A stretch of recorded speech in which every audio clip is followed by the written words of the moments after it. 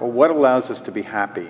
But Seligman and his crew were interested in what is the psychology of happiness, and what they started to do was they sponsored all of these clinical studies in different places where they interviewed people, and they really focused on which people had the telltale signs of peace of mind and a sense of happiness in their life, purpose, joy, and which people were overall dissatisfied.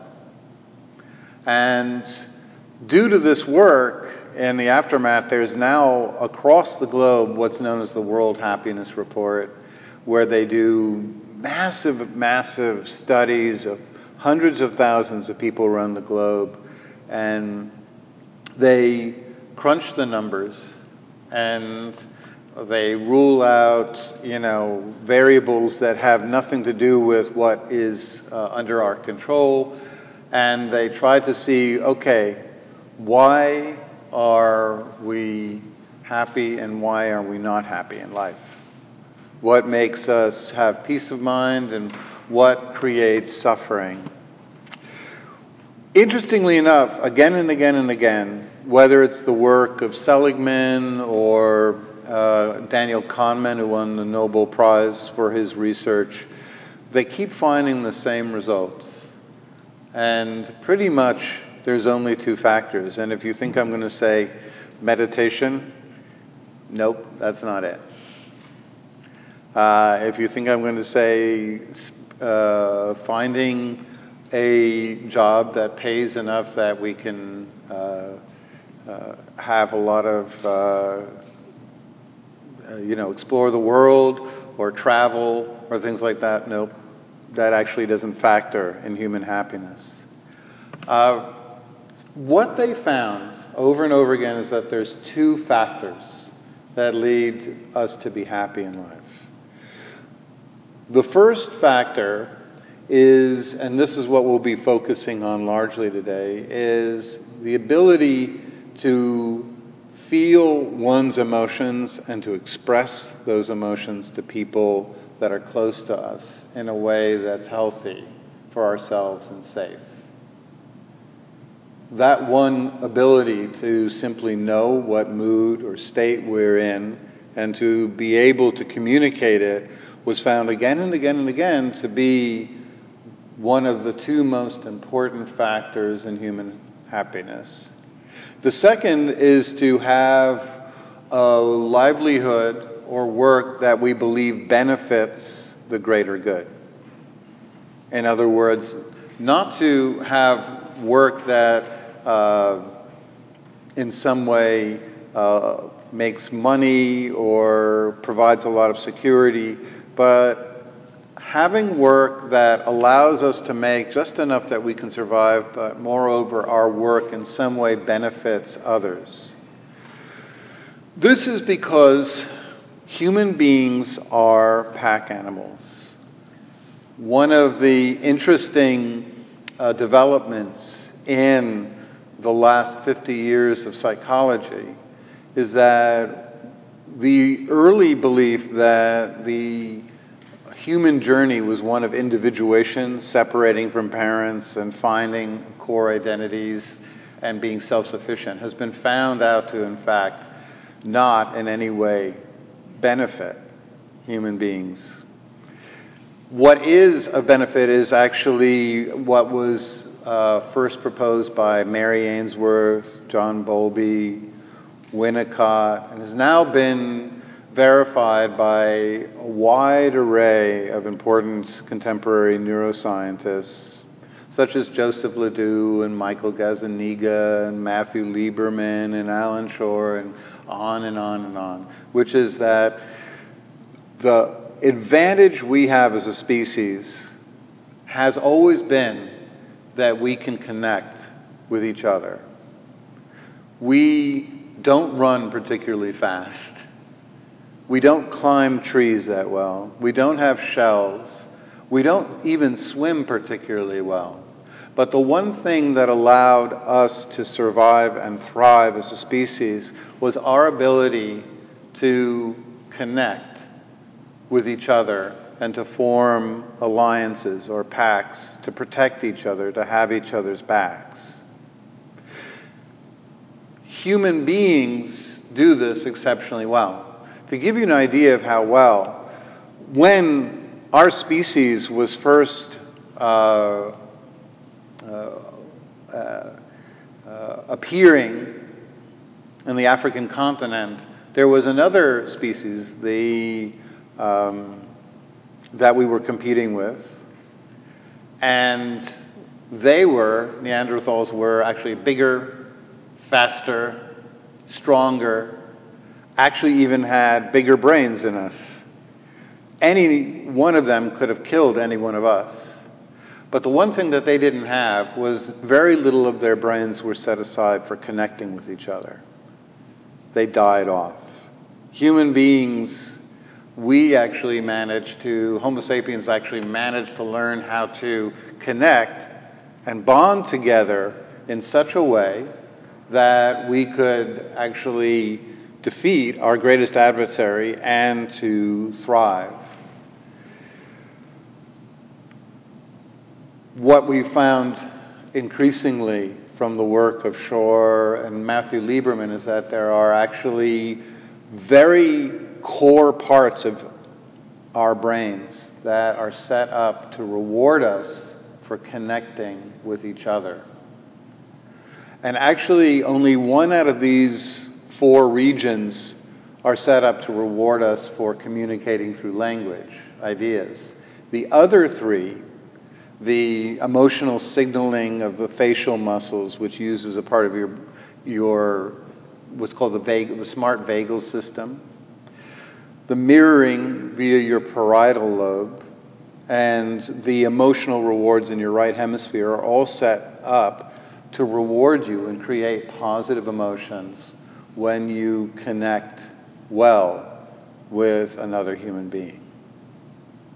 So what I'd like to talk about today is just how we go about connecting safely with people in a way that we wind up experiencing greater happiness in our life.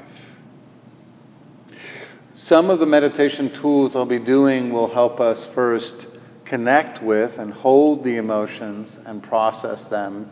And then much of the second day I'll talk about how to safely find people and how to move into conversations and interactions with people where we learn how to express our needs in a way that is beneficial for us and actually develops a sense of real connectivity in our life so that we can actually activate positive emotions and feelings of security and happiness. There was a fascinating study that was done by, I believe, Kahneman's people or Jonathan Haidt, I can't remember. They compared a group of wealthy single white males living in San Diego who were against a control group of black women living in Buffalo, and generally who were making significantly less income, many of whom were retired.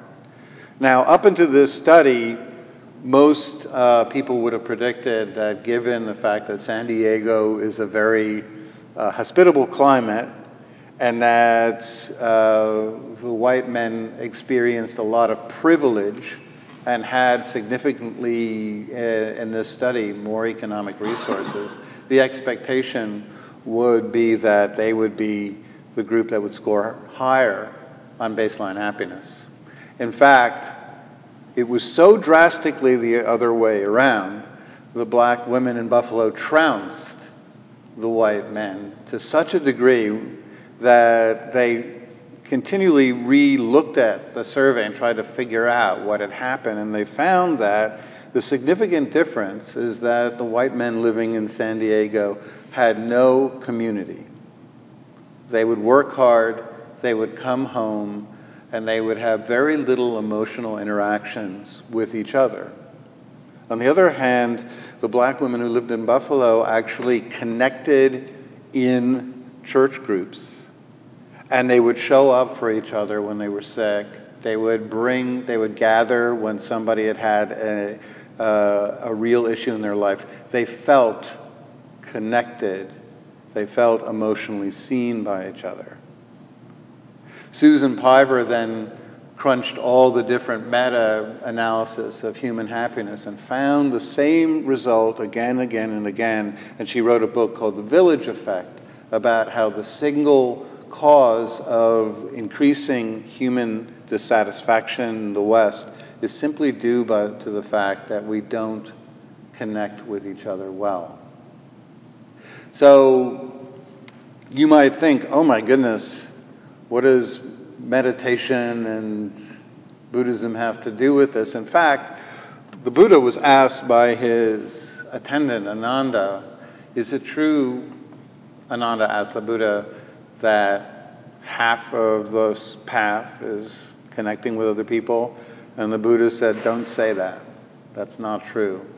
The entire path is built on connecting with other people.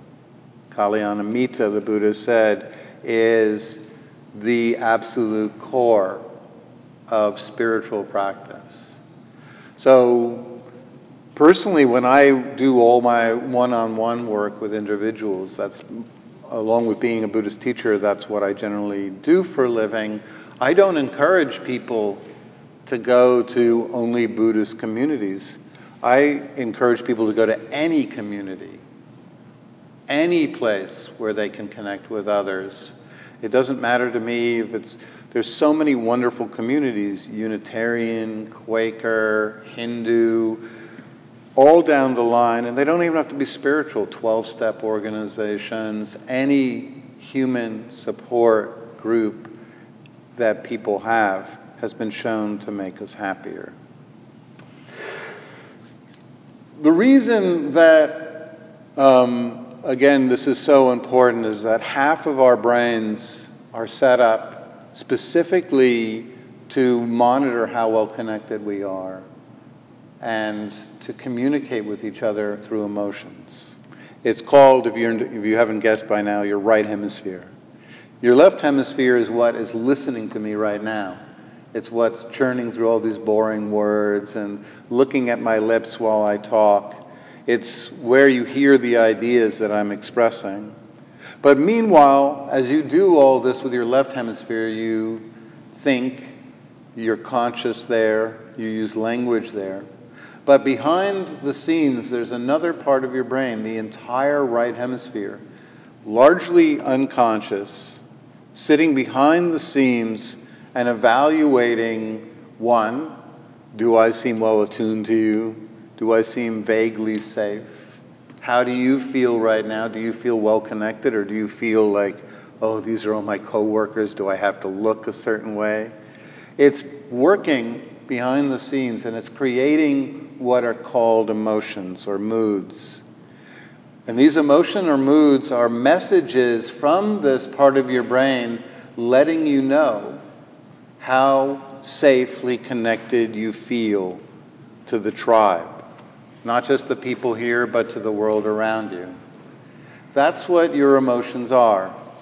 They're largely non-verbal signals from your right hemisphere letting you know, do I feel safely connected with other people in this moment, or do I not? Let's go through the list. Sadness is what we feel when we lose an attachment figure in our life. Fear is what we experience when we don't believe other members of the tribe, our tribe, that we belong to, will rally to our side when we face a dilemma. Guilt is what we feel when we wound somebody that we are close to. Shame is what we feel when we act in a way that we wouldn't want other people in our tribe to know about. Pride is what we feel when we act in a way that other people would approve of. All down the line, virtually every single human emotion outside of one is entirely relational, based on how securely we feel connected to other people. The only emotion, in case you're wondering, is fear. You can feel that strong emotion if a truck is barreling down, or there's a sudden tidal wave, or some completely non-relational event occurring. But outside of that, every single emotion human beings have is based on how well connected we feel to other people. And the right hemisphere of our brains, the unconscious part, is constantly keeping track of how well connected. Do we feel that other people would rally to our sides? Do we feel seen, known? Do other people get what we're feeling? So emotions signal themselves to us in different ways. They create internal states. They use a part of the nerve system called the vagal vagus nerve, and that runs down the back of your neck to the front of your face, down the throat, to the heart, and to the stomach. And when you have a significant event where somebody you're close to says something really painful, or when you go through a relationship breakup, or when you lose someone, or when you connect really well with someone, I have shifts in what's called the vagal term. If you'd like to read about it, a wonderful researcher, psychologist, Amy Fredrickson, head of the psychology department of North Carolina, wrote a book called Love 2.0.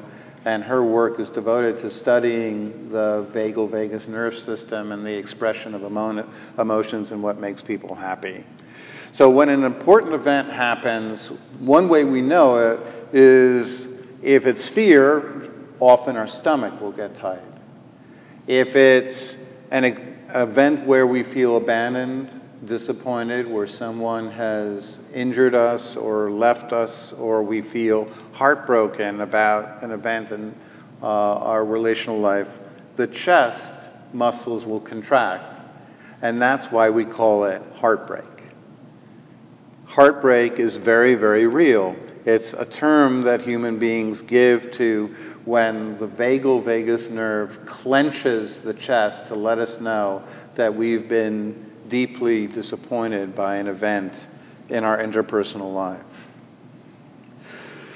So this practice never stops throughout all of our life. We're constantly signaling ourselves in our body. And we also use the smart vagus. This is the old vagus. And the smart vagus is the facial expressions. When I'm sad, I frown. When I'm happy, I smile. When I'm elated, there'll be a change in my facial muscle expressions. And that's how I signal to you and start to externalize my state of being, how safely connected to the tribe and other people I am. This is why emotions are not just for us, they're to connect us with other people. We spend the first 4 years of our life entirely connecting in the most meaningful way through emotions. Children can, around the age of 1.5 or 2, start developing words, but they're actually not connecting with caretakers in any meaningful way through language until much later. This is because they're still, up until the age of 5, using the right hemisphere, which is largely somatic and physical and emotional, well connected to the emotional circuits. So for the first 4 years of our life, we'd establish connection with other people without language, using facial expressions, using body language, using stomping and screaming and crying and shouting. And what we're doing is we're seeing and learning how to emotionally connect with the world without any language. And that the degree to which these emotions are well seen and mirrored by the people around us in a very large and meaningful way, will determine our happiness for the rest of our lives. Luckily, even if we're not surrounded by a lot of mirroring, I grew up in an alcoholic household, and so there was a lot of times where there wasn't secure mirroring, but we can actually, at any point in our life, begin the process of healthy connecting. It's not, fortunately for us, the brain is what's called neuroplastic. We can rewire it at any age. But the most important years for emotional connection happen around 2. Unfortunately, we don't actually meaningfully gain memories until around the age of 4.5 or 5. Now, you might say, 1, why is this? And 2, you might say, but I'm pretty sure I can remember things before that age. Well, actually, the reason why it's very difficult to remember anything before 4.5 or 5 is because you're not using the left hemisphere, which is where all of your volitional memory systems are. Your right hemisphere doesn't actually have volitional memory systems, and that's what you're using in the first 4 years of your life. There's a great migration of consciousness that happens at around 5, where you start to move into the areas of the brain which have been slowly, very slowly wiring up for language and logic and narrative and plans and stuff like that. And when you finally move into it, that's when you start to develop memories that you'll be able to recall in any volitional way. The emotional mind can recall memories, but they're what's called flashbulb. Generally, the memories we recall of any events that happened to us before the age of 5 are what's called mask memories.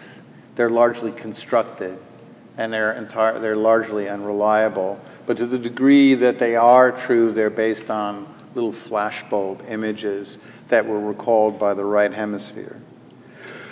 So what does emotional health look like, and what does emotional disrepair look like? What's the best case scenario, and what's the worst case scenario? Well, suppose you're a 2-year-old and you're in the park and you see a scary dog and you come running to your mother or your father and you're crying. Psychological health is built on experiences like this. You have a core affect, in this case, which is fear.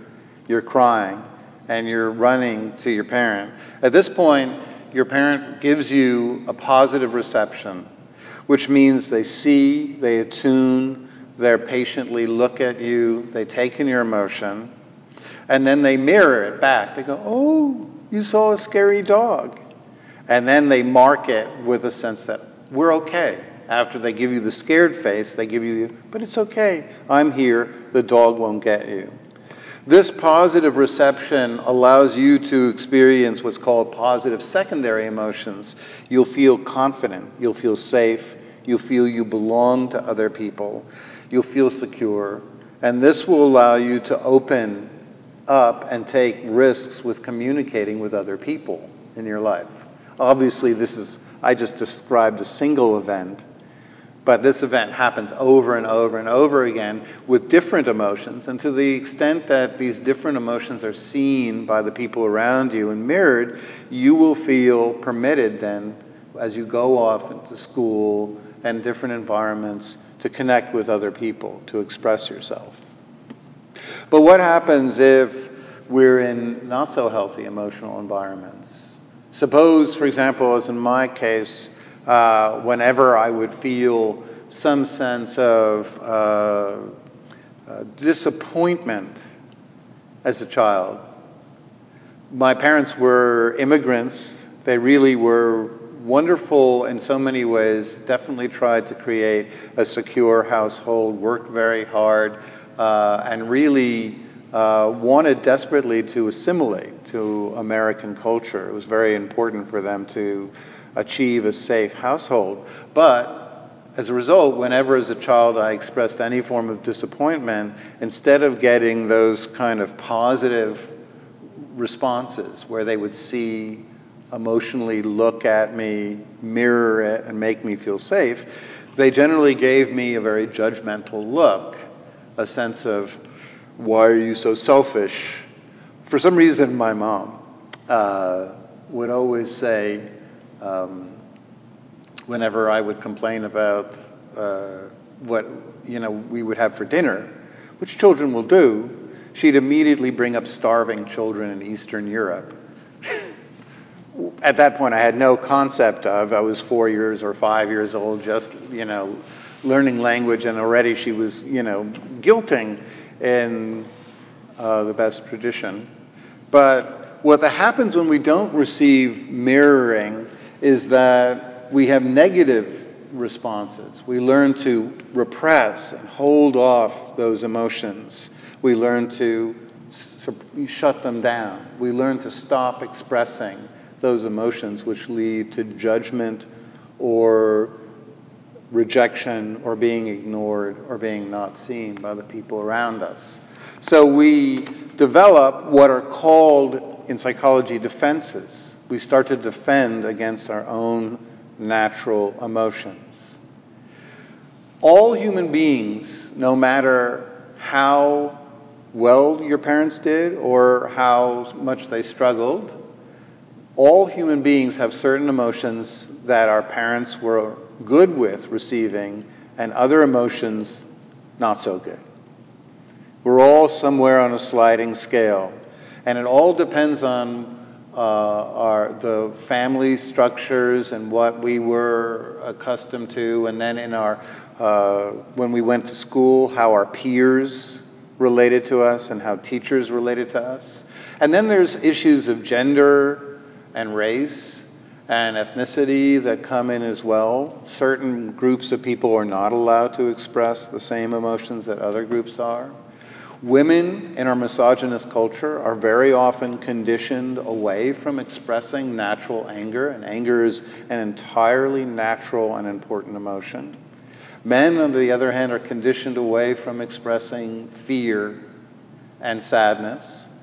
In my peer group, which was in the 1970s and was at the dawning of the punk age, the emotions that were easily mirrored by other people and rewarded was toughness, coolness, self-sufficiency, shrugging it off, and anger and rage. And all those were well received. But any form of loneliness or sadness or vulnerability, especially amongst my male peers in punk bands, was not well received. And I learned very quickly to defend against those emotions that were not well received. Of the probably 40 or 50 people I work with on a one-on-one basis, many are women, and many come without the ability to safely feel and connect with their own anger, and to use their anger in a healthy way to draw good boundaries in their life, and to express disappointment when the people in their lives act in unsafe ways. So a lot of my work is getting people to learn how to be with, hold, connect with their emotions, and express those emotions in ways. No human emotion is wrong, ever. But what does happen is when early on in life we're told certain emotions are not allowed. Let's use, for example, anger as an example. We'll develop defenses against anger when we start to feel it, because we've been told so often we're not allowed to have that natural human emotion. Then what we'll do is we'll develop certain maladaptive strategies. Maladaptive means that later on in life they cause a lot of suffering. All maladaptive strategies at one point are adaptive. They work in our families, they work in our schools, but they're maladaptive in adult life. So we all develop ways to survive our childhood that set very strong patterns that very often later on in life actually, I hope you don't mind me saying, bite us on our ass. Here are some of the ways we learn to survive. Perfectionism. The idea that we have to present to our parents or to other kids a perfect version of ourselves where we don't make mistakes, where we always show our parents how well we're doing. And that, of course, might help us survive our childhood. But then what happens as adults when we go off into the world and we can never, from that point on, try anything new? Because guess what? When we try to learn something new, we're going to suck at it. If I tried to learn how to, which I did actually, in my 40s, I learned to skateboard. And I would have to get on the skateboard and there would be 10-year-olds whizzing by me, laughing and ridiculing me. And it required developing this thick skin and this willingness to not be good at it. And it brought up all those feelings of my dad, who would get very frustrated whenever he tried to teach me how to ride a bike or to do anything. He would essentially give up because he got very frustrated with the fact that I couldn't do it. He sort of assumed that it would be everything would be a natural skill. So the idea of sucking in public required me to do a lot of practice so that I could feel okay with looking bad at something. People-pleasing, in psychology it's known as reaction formation. It's always showing a kind of emotional state that other people we believe want to see. A smile, or looking happy to see people when we're in fact sad. It helps us survive, again, our early jobs, our family systems. But to the degree that we feel we can only survive and get happiness in the world by presenting a mask, sets us up for loneliness, isolation, lack of connection. Cutoff is when certain people in our life make us feel uncomfortable, and rather than learning how to work through and express and set boundaries and express our disappointment, we cut those people off from our lives. And my family was cut off from a lot of our relatives. I remember as a kid, the phone would ring and I would go to answer it, and my mom would say, "Don't answer it." And I'd say, "Why? What's going on?" She said, "Oh, it's your Uncle Morris." I'd be, "Well, he wants to talk." She's like, "Nah, he probably is calling with some issue or something." So because my mom would get anxious, she learned to cut off people. When anger would come up, rather than learn to express it, she would cut those people off. Grandiosity is a form of compensation for the inability to fulfill our needs amongst other people. And so we harbor fantasies of success or living somewhere else or being somewhere else. One of the most common is called excessive caretaking. That's when we give up expressing our own emotions and our own needs, and we start caretaking for other people as a way to maintain relationships without expressing our needs, our desires, our lack of fulfillment.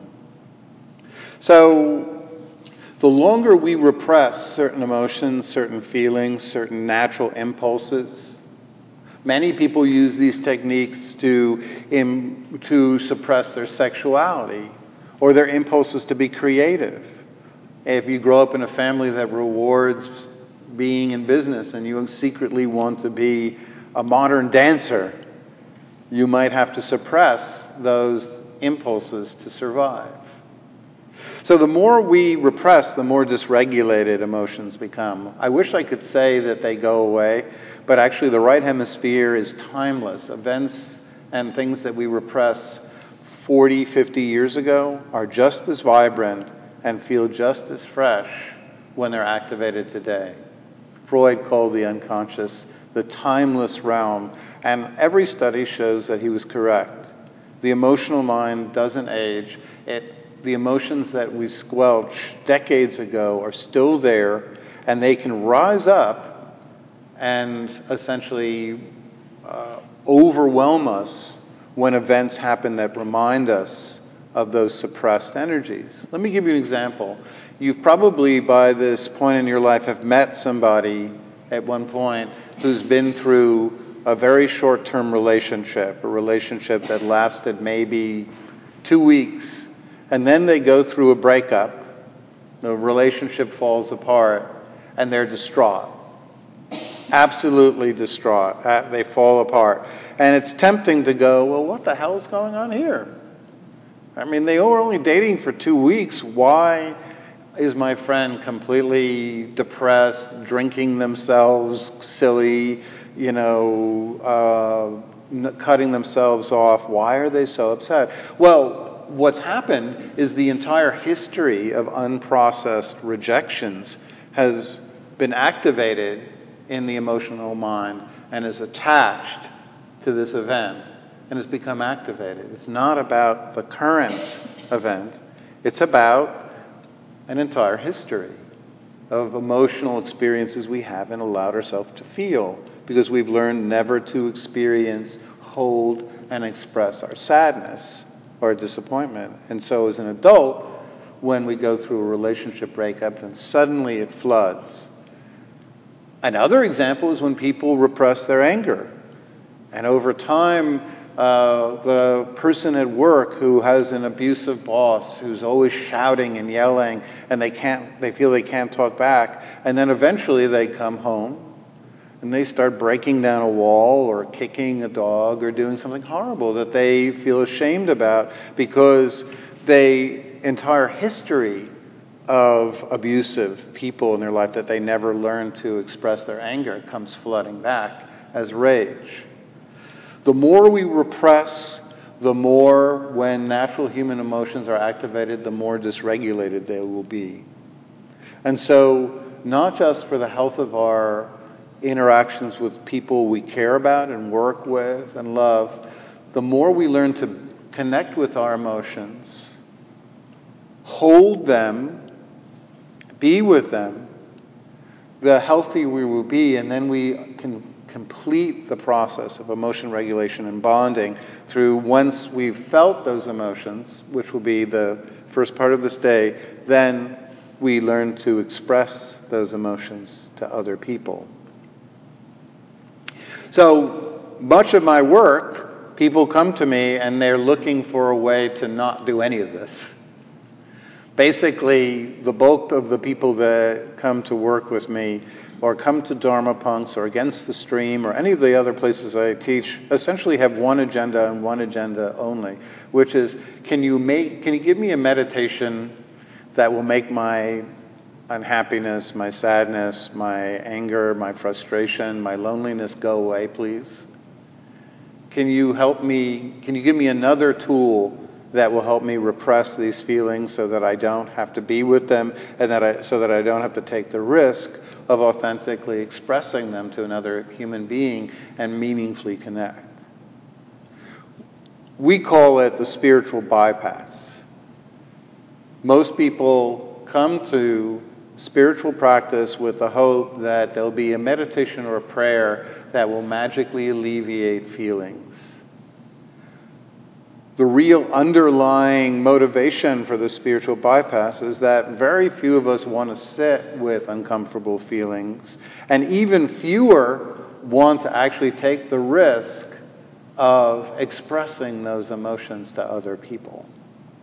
Because we've all been in our lives so wounded by the times we tried to express our feelings and received indifference or outright abandonment. So the latter part will be in the afternoon, but the first part of learning how to feel and connect with emotions will be what we're discussing right now.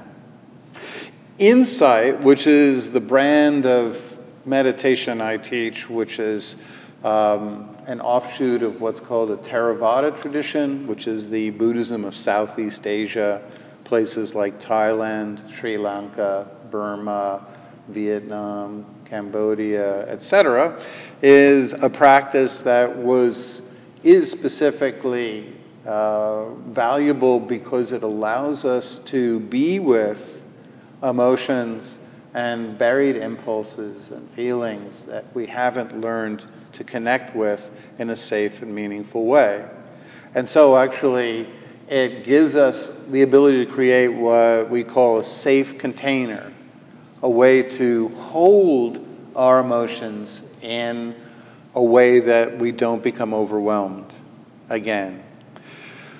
Many people resist the idea of connecting with the feelings, emotions, the wounds of the past, because there's this sense that if we open that door, they'll push us down and we'll become completely flooded with emotions that we can't regulate. It's a realistic and a very understandable concern. Fortunately, one of the tools that Insight gives us allows us to be with emotions in a way that we have probably not been taught before, and creates an entirely safe way to experience these emotions. In fact, somebody I work with is in this tradition, a friend, did this work with vets from Afghanistan who had been through some of the most traumatic, horrific experiences a human being could go through, seeing extreme violence right in front of their eyes on a repeated basis, and used insight and mindfulness as a technique to help them work with their PTSD, post-traumatic stress disorder, and found that even the most traumatic emotional experiences can be worked with if we learn how. Now, the key with insight practice is that it breaks down emotional experience into different components. We don't deal with the emotion in its entirety. We first feel it in the body, and then in the breath as well, and then we feel it as feelings and states of mind, agitation.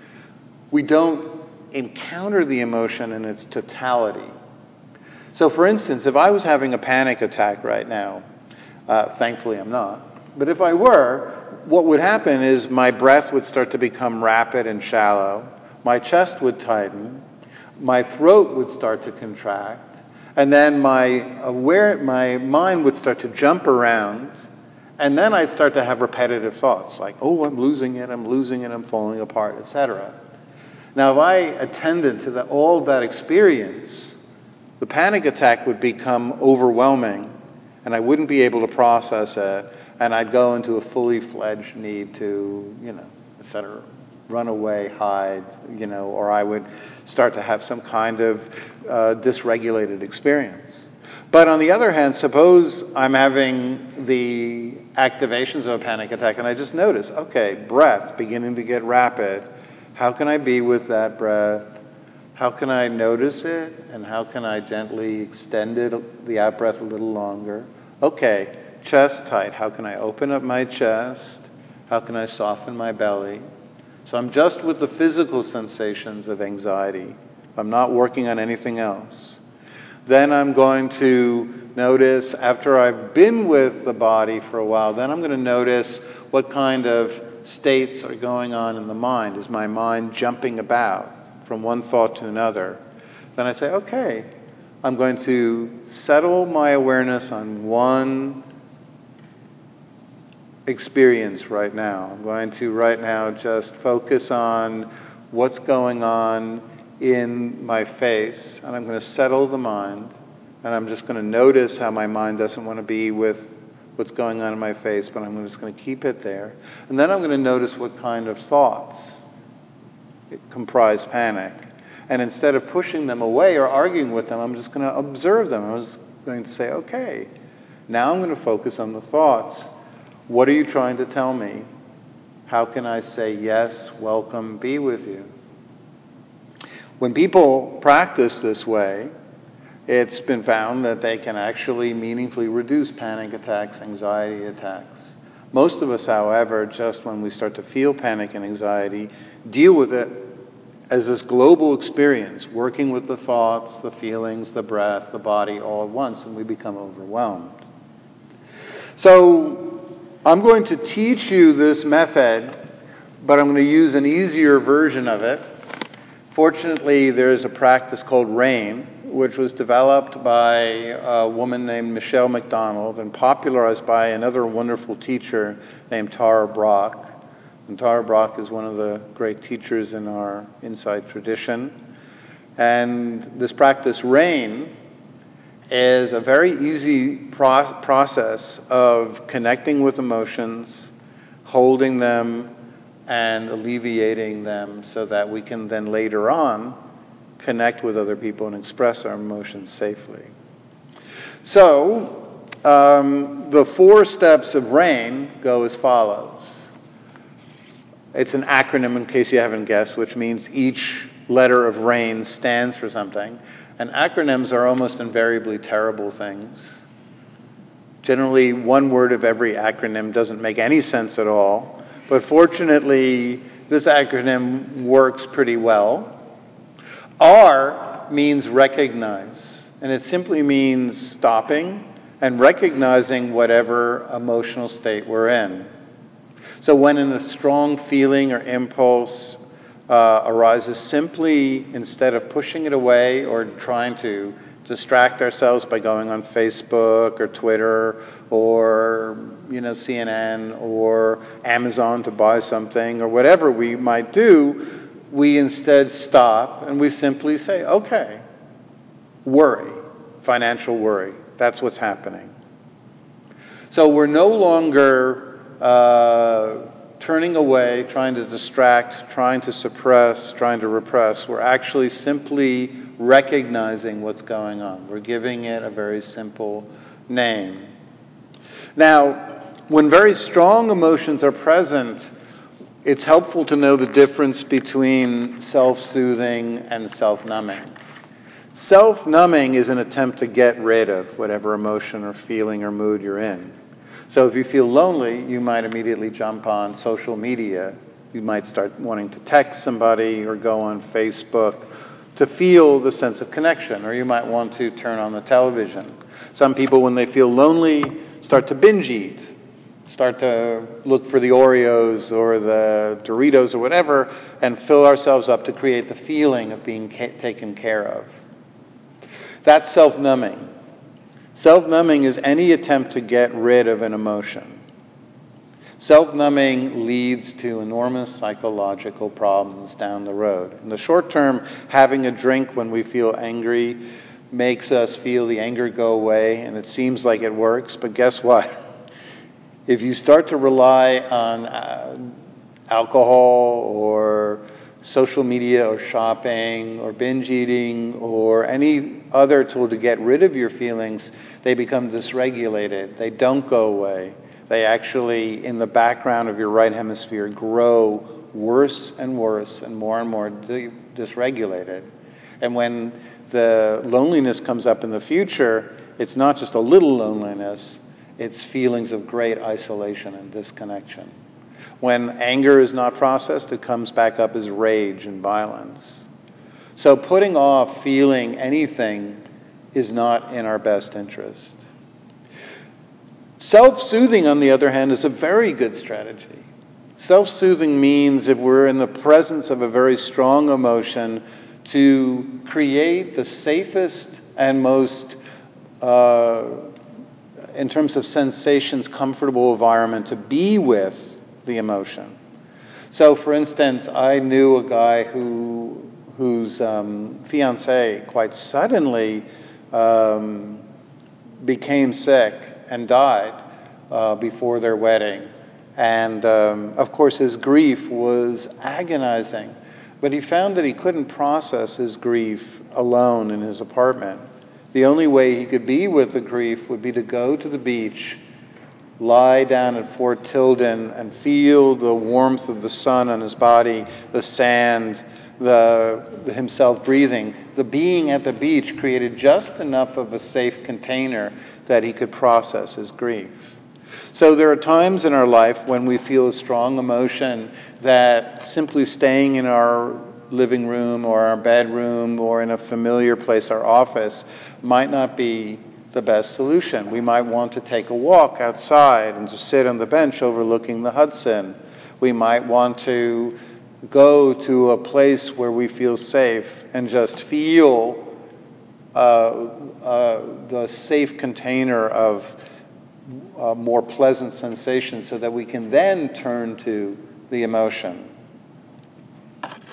So recognizing is simply knowing and then finding a good place to be with that emotion. A is allowing then the emotion to continue to arise, or the impulse. This doesn't mean we agree with the emotion. So for instance, suppose you have a relative that every time you see that relative, there's feelings of not being heard or seen or appreciated. And then when you're with them, you feel this familiar tug of, this person really doesn't acknowledge any of my efforts. They constantly talk over me. They constantly don't listen. So what we might want to feel is the desire at first to just leave or cut off this person or run away or avoid the situation. Allowing actually means we, even in the family gathering, we go away, we sit for a while, we take a little break, and we feel disappointed, we feel frustrated, we feel not heard, and we ask the body, how does it really feel? And we allow the discomfort to appear and to express itself. We relax the areas around the emotion. So if I'm feeling really unheard by a friend, not appreciated, very often I'll feel it in a tightness in my throat and a tightness in my forehead. So I'll really allow those areas of my body to express the emotion. But then what I'll do is I will relax the arms and the legs and every other part of my body so that the tightness in the throat and the face can fully express themselves. So I'm trying to be as comfortable as I can, while at the same time I'm not pushing away the emotion from experiencing itself. I means investigate. Rather than pushing away after we allow, we ask the emotion, really, what does it want to tell us? How does it feel to not be seen? How does it feel to be lonely? How does it feel to be frustrated? How does it feel to be angry? How does it feel to be uncomfortable? How does it feel to be not cared about? Ask. The beautiful thing about questions is that it helps us put aside other thoughts and helps us focus on the emotion itself. And it shows the emotion which we've very often been running our entire lives from, that we're now willing to connect with it. Many of us have been running from our emotions since childhood. We were taught that one emotion was really not safe, and we've been running from it ever since, using all kinds of variety of tools to suppress those emotions. And the ability to stop and turn and say, okay, I care about you. I really care about my fear, my financial fear, my fear of not being connected, my fear of what's going to happen to me. Being able to be with that, turn towards it, create a place where we can say, okay, what do you need from me? How can I take care of you? That turns into nurturing, the final N in RAIN. So investigate, how does it feel? And then asking, what do you need? How can I take care of you? How can I meet your needs? So I'd like to now do this practice for a little while, and then we'll have time for questions about anything that I've talked about. And then we'll have a walking meditation outside where we get to take in the day and enjoy the weather. And we'll do an even different practice. So find a really comfortable seated position.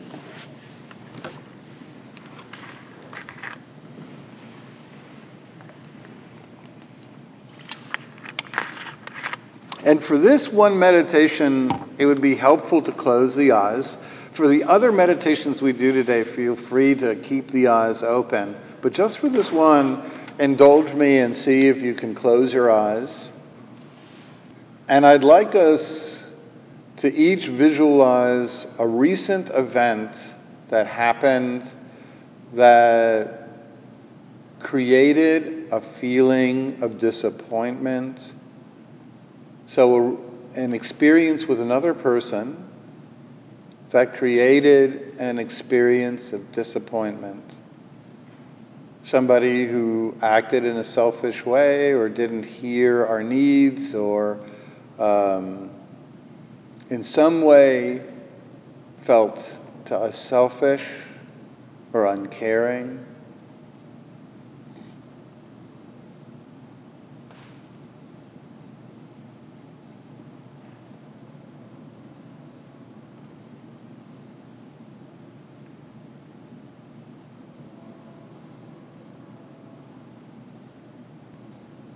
A disappointment with a friend or relative or family member. Bringing to mind a single static image, a photograph in your mind of that person, and just holding it there without going into the story of all the interaction, what they said and what I said and what I should have said. Just put all that aside and just hold a really resonant image.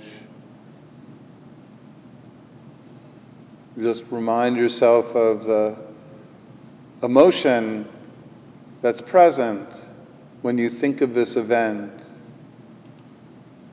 Give it the first, easiest, without worrying about what's wrong or right. Just give it a title: disappointment, rejection, hurt,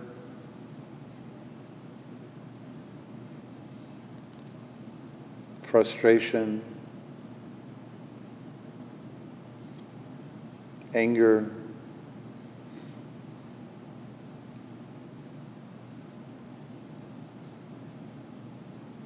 And just allow whatever needs to appear in the body, whatever our thoughts have been pulling us away from, allow your awareness to go into the body, into the breath, and see if you start to feel any shift when you think about this event. And if it doesn't arise, if you don't feel anything, you can ask some questions. How does it feel to be not listened to? How does it feel to be not taken care of? How does it feel to be pushed aside? Any question that might activate some feeling.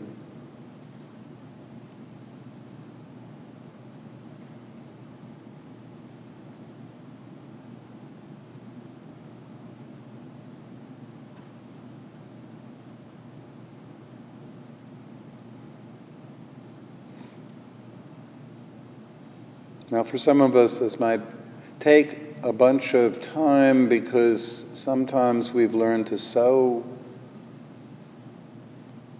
separate ourselves from certain painful feelings that even though really hurtful events can happen in our lives, we might not feel it in the body. We might just immediately want to go into the story, repeating what happened, going up into the language parts of the brain, the storytelling parts of the brain, not feeling what's going on in the body. It's a very basic form of pushing things away, and it happens. But eventually in this practice, you'll start to feel some contraction, a tightness in the stomach, a tightness in the throat, a muscle maybe in the forehead, or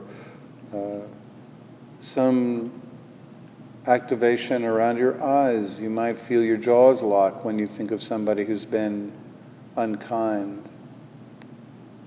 You might feel your breath changing or your shoulders tighten. Whatever appears, don't push it away.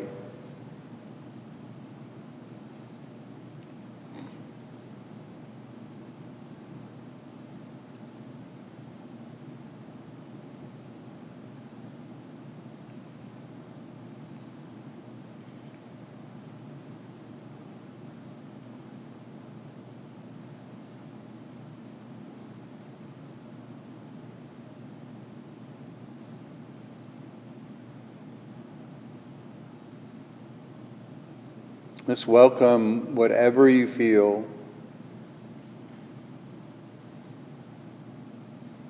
Welcome any emotion you feel, any mood.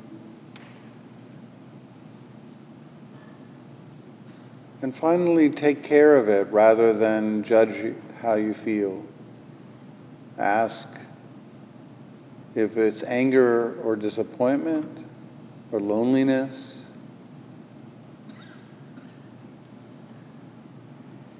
Whatever it's experiencing, just ask, how can I take care of this feeling? How can I take care of you?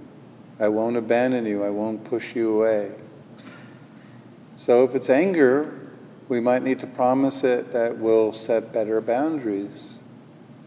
If it's loneliness, we might have to tell it that we will connect, find support.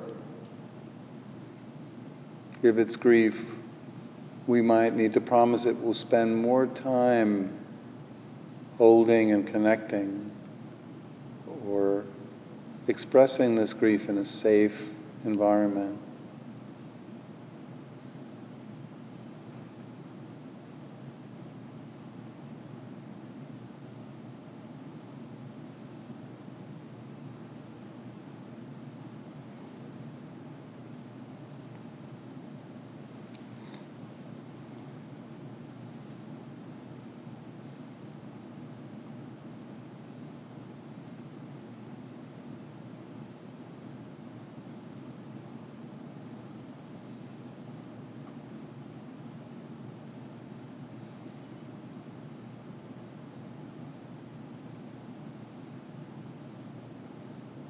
So in a moment I'm going to ring the bowl and just gently release any image, and if there was any feeling that appeared, any mood or emotion, impulse, thank it.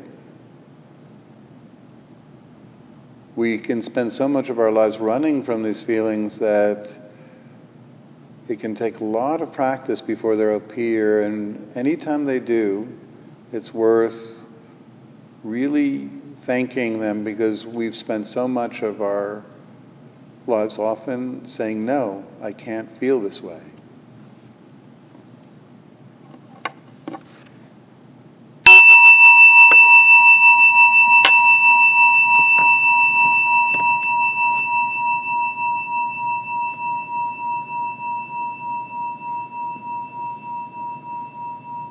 So now we're moving on to the second part of the practice. So far we've talked about connecting with emotions, and Kathy talked about deactivating when we are stressed, which will be very useful not just in our interpersonal lives, but in just especially when there isn't somebody there around us to help us deal when we feel activated. But really the final part of the picture, which is not too often discussed in retreats and gatherings and spiritual communities, is the absolutely central role in connecting with each other as support, and how to do that in a safe way so that we essentially as human beings get our needs met. Before I launch into that, I should say that there's so much research now about how healing disclosing is to our emotions, our feelings, our experience, and then how, on the other hand, how disruptive and damaging concealment is, which means not talking about what's going on in our life. Anita Kelly of Notre Dame, who's the head of the psychology research, shows that concealing creates, is comorbid with depression and anxiety. Pennebaker of the University of Texas, who wrote a wonderful book called Opening Up, talks about the relationship between hypertension, stress, and reduced immune function and people who simply connect well versus people who don't. Vince Gilligan, if that name sounds familiar, he's the guy who created the show Breaking Bad, so he's not a psychologist, but I like dropping him in. He said that the key to all successful TV drama is the fact that one character creates or keeps a secret from everybody else around. And that, for us, drama and the thing that creates for him the most exciting television is one character keeping a secret, but he also notes that in real life it's about the worst thing that a human being can do. Withholding, what happens is the brain fights with itself, and there's a whole field of research started by Dan Wagner, recently deceased chair of Harvard Psychology Department, who wrote a great book called White Bears. And he shows that what happens when we don't share something is that one part of the cingulate in the right hemisphere keeps on activating that thing. And then there's the left hemisphere, which tries to override it and tries to focus on something else. So, for example, most people, not all, but many people express discomfort in speaking in public. In fact, oddly enough, in many studies, people say that they would rather die than speak in public, which has always struck me as kind of odd, but it goes to show that many of us worry about how we present to other people, and the amount of anxiety that we feel about speaking in front of large groups is significant. And of course, what most people don't know is that there's a very simple tool to alleviate stage fright, speaking in front of public. What do you think that tool is? Breathing? Good. What do you think? I said doing it. Doing it? That's good. Okay. I've already given you the hint, but I'm going to see if somebody figures. What? Connecting with people. And in what way? You're getting close. That would be helpful, but there's really something that studies have shown again and again is the single greatest alleviator of stage fright and speaking in public. Nice one. Absolutely, but that can be activating as well, because people, when they do eye contact, they activate a part in their brain that actually can create a lot of stress as well if they start to see any expression that seems negative. Pretend the audience. Yeah. Yeah. I didn't hear you. But clearly we are all doing that because it's the most common. All right, I'll tell you. What? Bourbon. Getting warmer. So the secret is, and they've tested this against every other solution, including anxiolytics like benzodiazepines and alcohol and co-presenting. The single technique that works the best is getting up in front of people and simply saying, "I don't like to do this." Believe it or not, the simple method of acknowledging one's frightened of doing something actually alleviates it. Well, why is that? It's actually because so much of anxiety and stress is caused from the effort and energy that we put into withholding the information from other people. If I was nervous doing this right now, I would have to do a couple of different things if I didn't share with you the fact that I was nervous. What would I have to do? One, I would be aware that I was anxious, but then two, I would have to conceal that fact and paste on a smile. Meanwhile, three, I would have to look at each of you and see if any of you were cottoning onto the fact that I was nervous. And so four, what I've just created is cognitive overload. I'm dividing my mind between three separate tasks before I even get to the task of telling you anything. So Wagner showed that, in fact, he did a wonderful test. He read a quote in Dostoevsky, and Dostoevsky wrote in his diaries, "There's nothing more impossible to do than to not think about polar bears once you've set that task for yourself. So Wegner read that and he thought, wow, that's really fascinating. And what he did was he started a study trial with his own graduate students. And he split them into two groups. One group, he said, don't think about polar bears. And the other group, he said, think about polar bears as much as you want. And then what he did is he put a little button by their side, and he had them free associate, but he gave them one instruction. He said, well, whenever you think about polar bears or white bears, push the button. And so all he had to do in the study is count the amount of times people would think about white bears or polar bears. So guess what? The group of people who he said not to think about polar bears thought about polar bears twice as often than the people he gave permission to think about polar bears. Now, what this means is that whenever we set a task to ourselves to not think about something, we have immediately screwed ourselves over.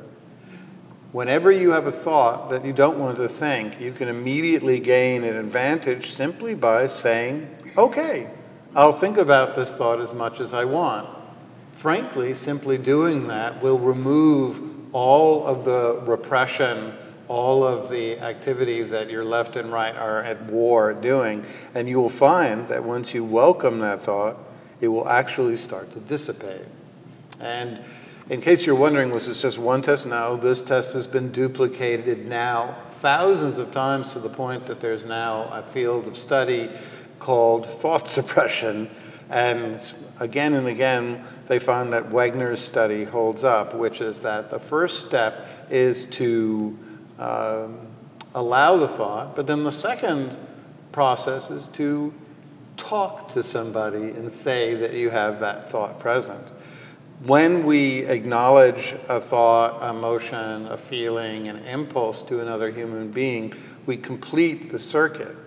Much of the time, an idea or an impulse simply is seeking to be heard. That's what human beings deeply most seek, is ourselves and another human being to listen to us.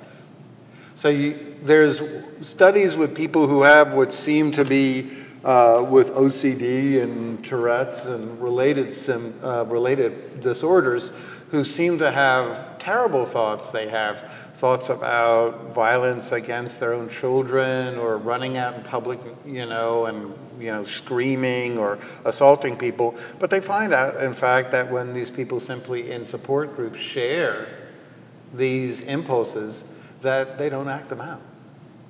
That really the core of the impulses we have is to be heard by another human being, to be received. The emotional brain takes about 1/10 of a second to express itself. The conscious brain takes about a 1/2 second. So what it means is that there's a 4/10 of a second between you having an impulse and your ability to try to override it. Now that's enough time for you to try to conceal it, but actually your brain has already had 4/10 of a second to visually express already your emotional state. A guy named Gottman did studies where he showed that we're constantly in micro, split seconds expressing our feelings to each other. And that's why we can have really uncomfortable feelings around other people, because unconsciously we're picking up on the fact that their micro expressions, that 4/10 of a second, is expressing an emotion that they're concealing from us.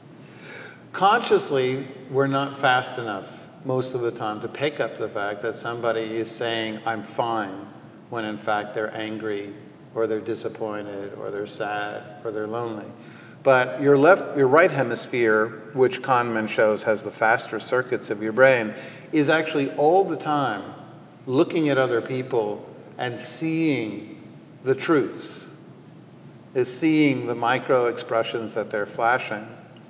In his study, Gottman studied couples, and he filmed these micro expressions And he showed that the more that people were signaling each other in ways that were not matching up to their actual feelings, which means they were repressing and not expressing the way they feel, the more those relationships failed. Now, consciously, they wouldn't be able to express why, but unconsciously, each member of each couple was reading the fact that the other person wasn't being completely honest, and the stress and the disappointment was building up. If you want to read his studies, there's actually a really fascinating summary of it in Malcolm Gladwell's book, Blink, which is a wonderful, easy read, and he goes over Gottman's work. So undisclosed emotions take havoc in our lives. They maintain the early expectations and maladaptive coping strategies of childhood, and they keep us trapped in those coping strategies rather than allow us to grow and heal. Virtually all maladaptive coping strategies boil down to the feeling that we cannot safely express the way we feel to other human beings. Perfectionism, caretaking, intellectualization, people-pleasing, avoidance coping. I could go through the list of all of the maladaptive coping strategies that cause us suffering in our life, and they all boil down to the feeling that we're not safe enough to express ourselves to other human beings.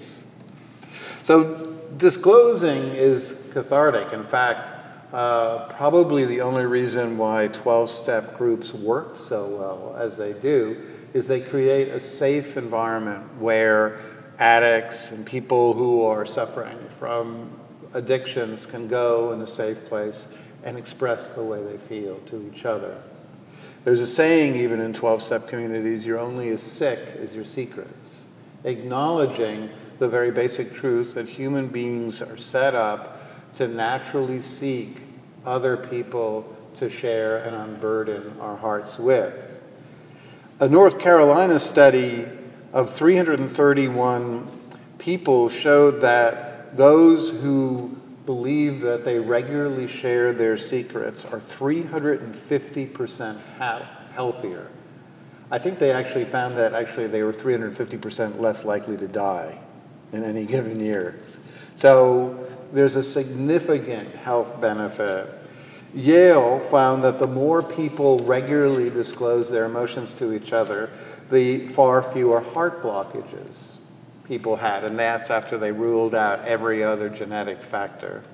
Johns Hopkins in the 1940s interviewed 1,100 students and 50 years later tracked them down and found that those who reported having secure relationships with other people were by far and away the most likely to have survived the 50 years since graduating from college. So, human beings are meant to connect. If you want to read more about these studies, there's a summary of them in Dr. Amy Banks' book, Wired to Connect, and Susan Pinker's book, The Village Effect, which goes over the importance of connecting with other people. So why is it, though, that we withhold regularly important experiences, the fact that we are having insomnia, that we're sad, that we have gone through a disappointment, that we're struggling in our relationships? Why is it that given how, I would say, the most central import in terms of human happiness is connecting, why is it that we so regularly withhold from each other our true emotional states? The answer is actually fairly straightforward.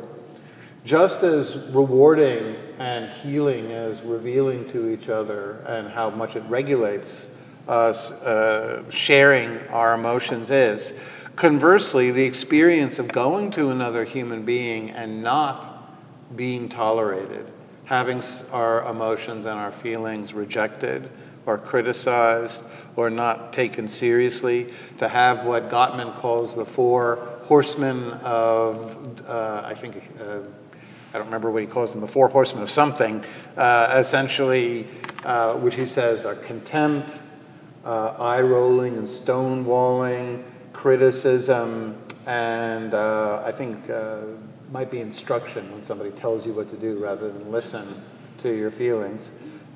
Sometimes these days called mansplaining. So what happens there is extremely painful, because it brings up all those times in our life where we deeply wanted to express and share emotional states with other people, and instead, from people that we depended on, we received indifference or criticism, or they simply didn't pay attention. 3 out of the 4 core human anxieties that are throughout our lives have to do with this fear of separation and rejection. The first human anxiety is simply annihilation. All human beings have, to a simple degree, a worry about being destroyed, killed, annihilated. But the other 3 are separation anxiety, neurotic anxiety, and decompensation. Those are the 4 human anxieties. So what are they? Separation anxiety is the fear that children have of being separated from a caretaker. Neurotic anxiety, and I like to feel as a Upper West Side New York Jew, which I am, that I own neurotic anxiety. It's the fear that something in me will come out, an impulse or an emotion, that you'll see it and that you won't like me and that you will not want to be with me. It's kind of what I like to think of as the adult anxiety, the thing that governs much of our lives, that if we express something or reveal something about ourselves, that other people won't tolerate it and won't want to be around us, and that we'll wind up feeling the same kind of painful social exclusion that we experienced as children in schoolyards when we were in 4th grade, and the cool girls or guys wouldn't allow us to be part of their group. The last anxiety, in case you're wondering, is decompensation, which is the feel of mentally falling apart and not being able to put ourselves back together in a way that will get love and acceptance from other people. So there we have it again, the fear of rejection, the fear that other people will not want to be with us, the fear of isolation, social exclusion. Let's face it, as pack animals, as social beings, which human beings are, the most painful thing for each of us is the experience of not being welcome, accepted, or wanted. So what do we need to get to overcome this anxiety? Well, the same thing exactly that children need. What we need in adult life doesn't change. We're seeking really 3 things, so that it's very easy to remember these 3 things. The first is attunement and proximity, which simply means we want somebody to listen and maintain eye contact and not to interrupt us and not to give us the telltale signs that they're losing interest. So this might sound simpler than it is. Kathy, I need a volunteer, so I'm going to come up here. So I'm going to do the kind of standard, and all you're going to have to do is, "Hi, how's it going? It's so nice to see you. What's going on with you?" I don't know. That kind of thing. I Which think is, we both. yeah. But keep on. Well, I've been working a lot, and I've been heading off to teach, and That kind of thing. Yeah. I'm immediately beginning to abandon, stonewall, pull away, look at my text. I'm pretending to listen, but I'm already beginning to shift my attention away to look for other stimuli or permission to leave. So what I've already done, Kathy, is I've already abandoned her. I've already cut off attunement. You can go away now. How long have you been married? 15 years.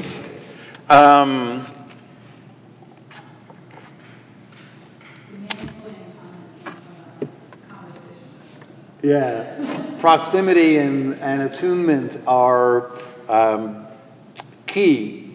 The child, and for all of our lives, we're really seeking somebody to simply be there, maintain eye contact and listen.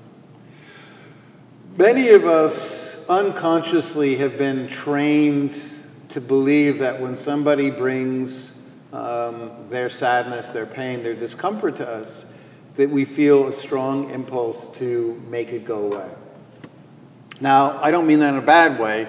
We generally think of it in terms of cheering other people up, telling them what to do, trying to make them feel better.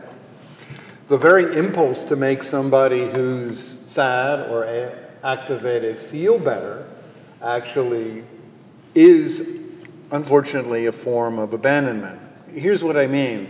If I, in a meeting with somebody, comes and this person starts to talk to me about their stress in work and the fact that they don't like their job or they feel overwhelmed, and if my first impulse is to say, well, you should talk to your boss, or you should get another job, I might feel that I'm doing something that's helpful. I might feel that I'm picking up their spirits or doing something that is in some way shows that I care. But in fact, what I'm doing is I'm cutting them off. Because really what that person is trying to do very often is simply bring to us a disappointing experience in their life for mirroring. They simply want to be heard. Many people secretly, when they come and they say, I'm really unhappy in my job, they really simply want somebody to hear about their stresses. They actually aren't looking for a new job. They're not looking for anything different. They simply want normal human emotion regulation, which means expressing the feeling without any feedback whatsoever. As certainly a man in our culture, I feel like I was very conditioned by my parents to try to immediately cheer people up or say something encouraging. And it took me quite a long time in my training to learn how to create a safe space where somebody could come to me and talk to me about the fact that they were upset in a relationship, a job, a family matter. They felt frustrated in their life, and not immediately go into the, well, here's what you should do. And of course, another example of when we feel this impulse to get rid of other people's emotions is when somebody we know is experiencing grief. The most common thing we are trained to say is to look when somebody goes through a breakup, is say something like, akin to, well, there are other fish in the sea, something along that lines. And when somebody goes through a loss, we feel conditioned very often to say something like, well, at least he got to travel to Paris, or he lived a long life. And it might seem to us that we're doing some kind of service in that situation. And we might even really be consciously motivated by a desire to alleviate some form of pain. But actually all we're doing is we're cutting off what that person needs most, which is their natural human need to simply express what emotional state they're in. And if I, instead of trying to fix or solve or tell them what to do, if I simply create space for them, and at the most I can ask, would it be more helpful for you if I just listened to right now, or what would make you feel like your needs were met in this conversation? That way I won't go into being instructive or giving a solution when somebody really most needs a safe container simply to express what's going on. So that's the first thing. We all simply need somebody to pay attention, to stay present with us, to be attuned. The human right hemisphere of the brain, when somebody sits next to us and maintains eye contact, immediately starts reducing the activation of the right dorsal anterior cingulate cortex. Wish they named these things a little easier. But it actually deactivates the moment we start feeling proximity and attunement. The second thing we're looking for is sympathy. Sympathy is simply the signs that somebody has listened to what we say and rather than gives an instruction, can somewhat, in some verbal way, express the part that they get it. They get how difficult our life is. They get what we're up against. So sympathy is akin to, wow, that sounds really overwhelming. Wow, that sounds challenging. Wow, I hear that that's a lot to deal with. You don't have to summarize or tell. In fact, it's definitely not a good idea, but to just naturally indicate in some way that the content of what they've expressed has been understood. The third, though, is the most important. Studies of Heinz Kohut and all of his research and research by Alan Shore have shown that empathy is the key healer. Empathy is when you express to me something that's sad or frustrating or loneliness or disappointment or anything that's going on in your life, and my face in some way mirrors back that emotion, even a little bit. What that tells you unconsciously, not really so much consciously, but unconsciously, is it tells you that whatever you're feeling is understood and is normal to a degree that you're not alone.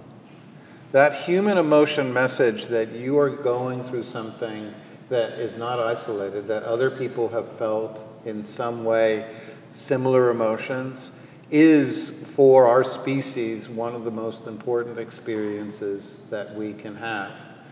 The work by Fonagy and Wallen showed that children who are well mirrored by their mothers, they literally study how well mothers mirror their children by expressing back the emotions that the child expresses to them. To the degree to which a mother can mirror that child is very formative in how much freedom the child feels to explore and connect with other people and to express its own emotions. Because when the mother says to the child, what you're feeling is okay, it's normal, there's nothing wrong with it, the child then goes out into the world with confidence and feels that it can express itself with other people. On the other hand, when we regularly get a lack of mirroring, when people don't listen to us with any sense of facial acknowledgement, when we talk again and again to people who are impassive or completely unmoved by what we say, we become slowly more and more armored and defensive, and we seek, over time, different ways to regulate our emotions. What are those ways? Well, we might become addicted to social media or texting. We might become addicted to food or to alcohol or to drugs or to shopping or to gambling. We will look to substances rather than other human beings to regulate the painful emotions. We'll stop seeking connection and we'll start looking for other ways. It's kind of tragic in the U.S. In populations of retired people, there's actually an epidemic of gambling addiction, which is kind of stunning because essentially people feel the lack of exciting, stimulating connections in their life, so they seek the release of dopamine through substitutes rather than getting together with other people and exploring new creative endeavors which trigger the release of dopamine. So once again, the keys to this endeavor are simply three. We're all looking for somebody to maintain eye contact without pulling away, without beginning to shift the body, without any signs that they're impatient. What that requires from us is a kind of dedication to the belief that other people's emotions are important, just as important as ours. And when somebody comes to us, to actually take the time to put aside the inner chatter, that inner feeling of, wait till you hear what I've got to say, or that inner feeling of wanting just to move things along, and to stay present with what's being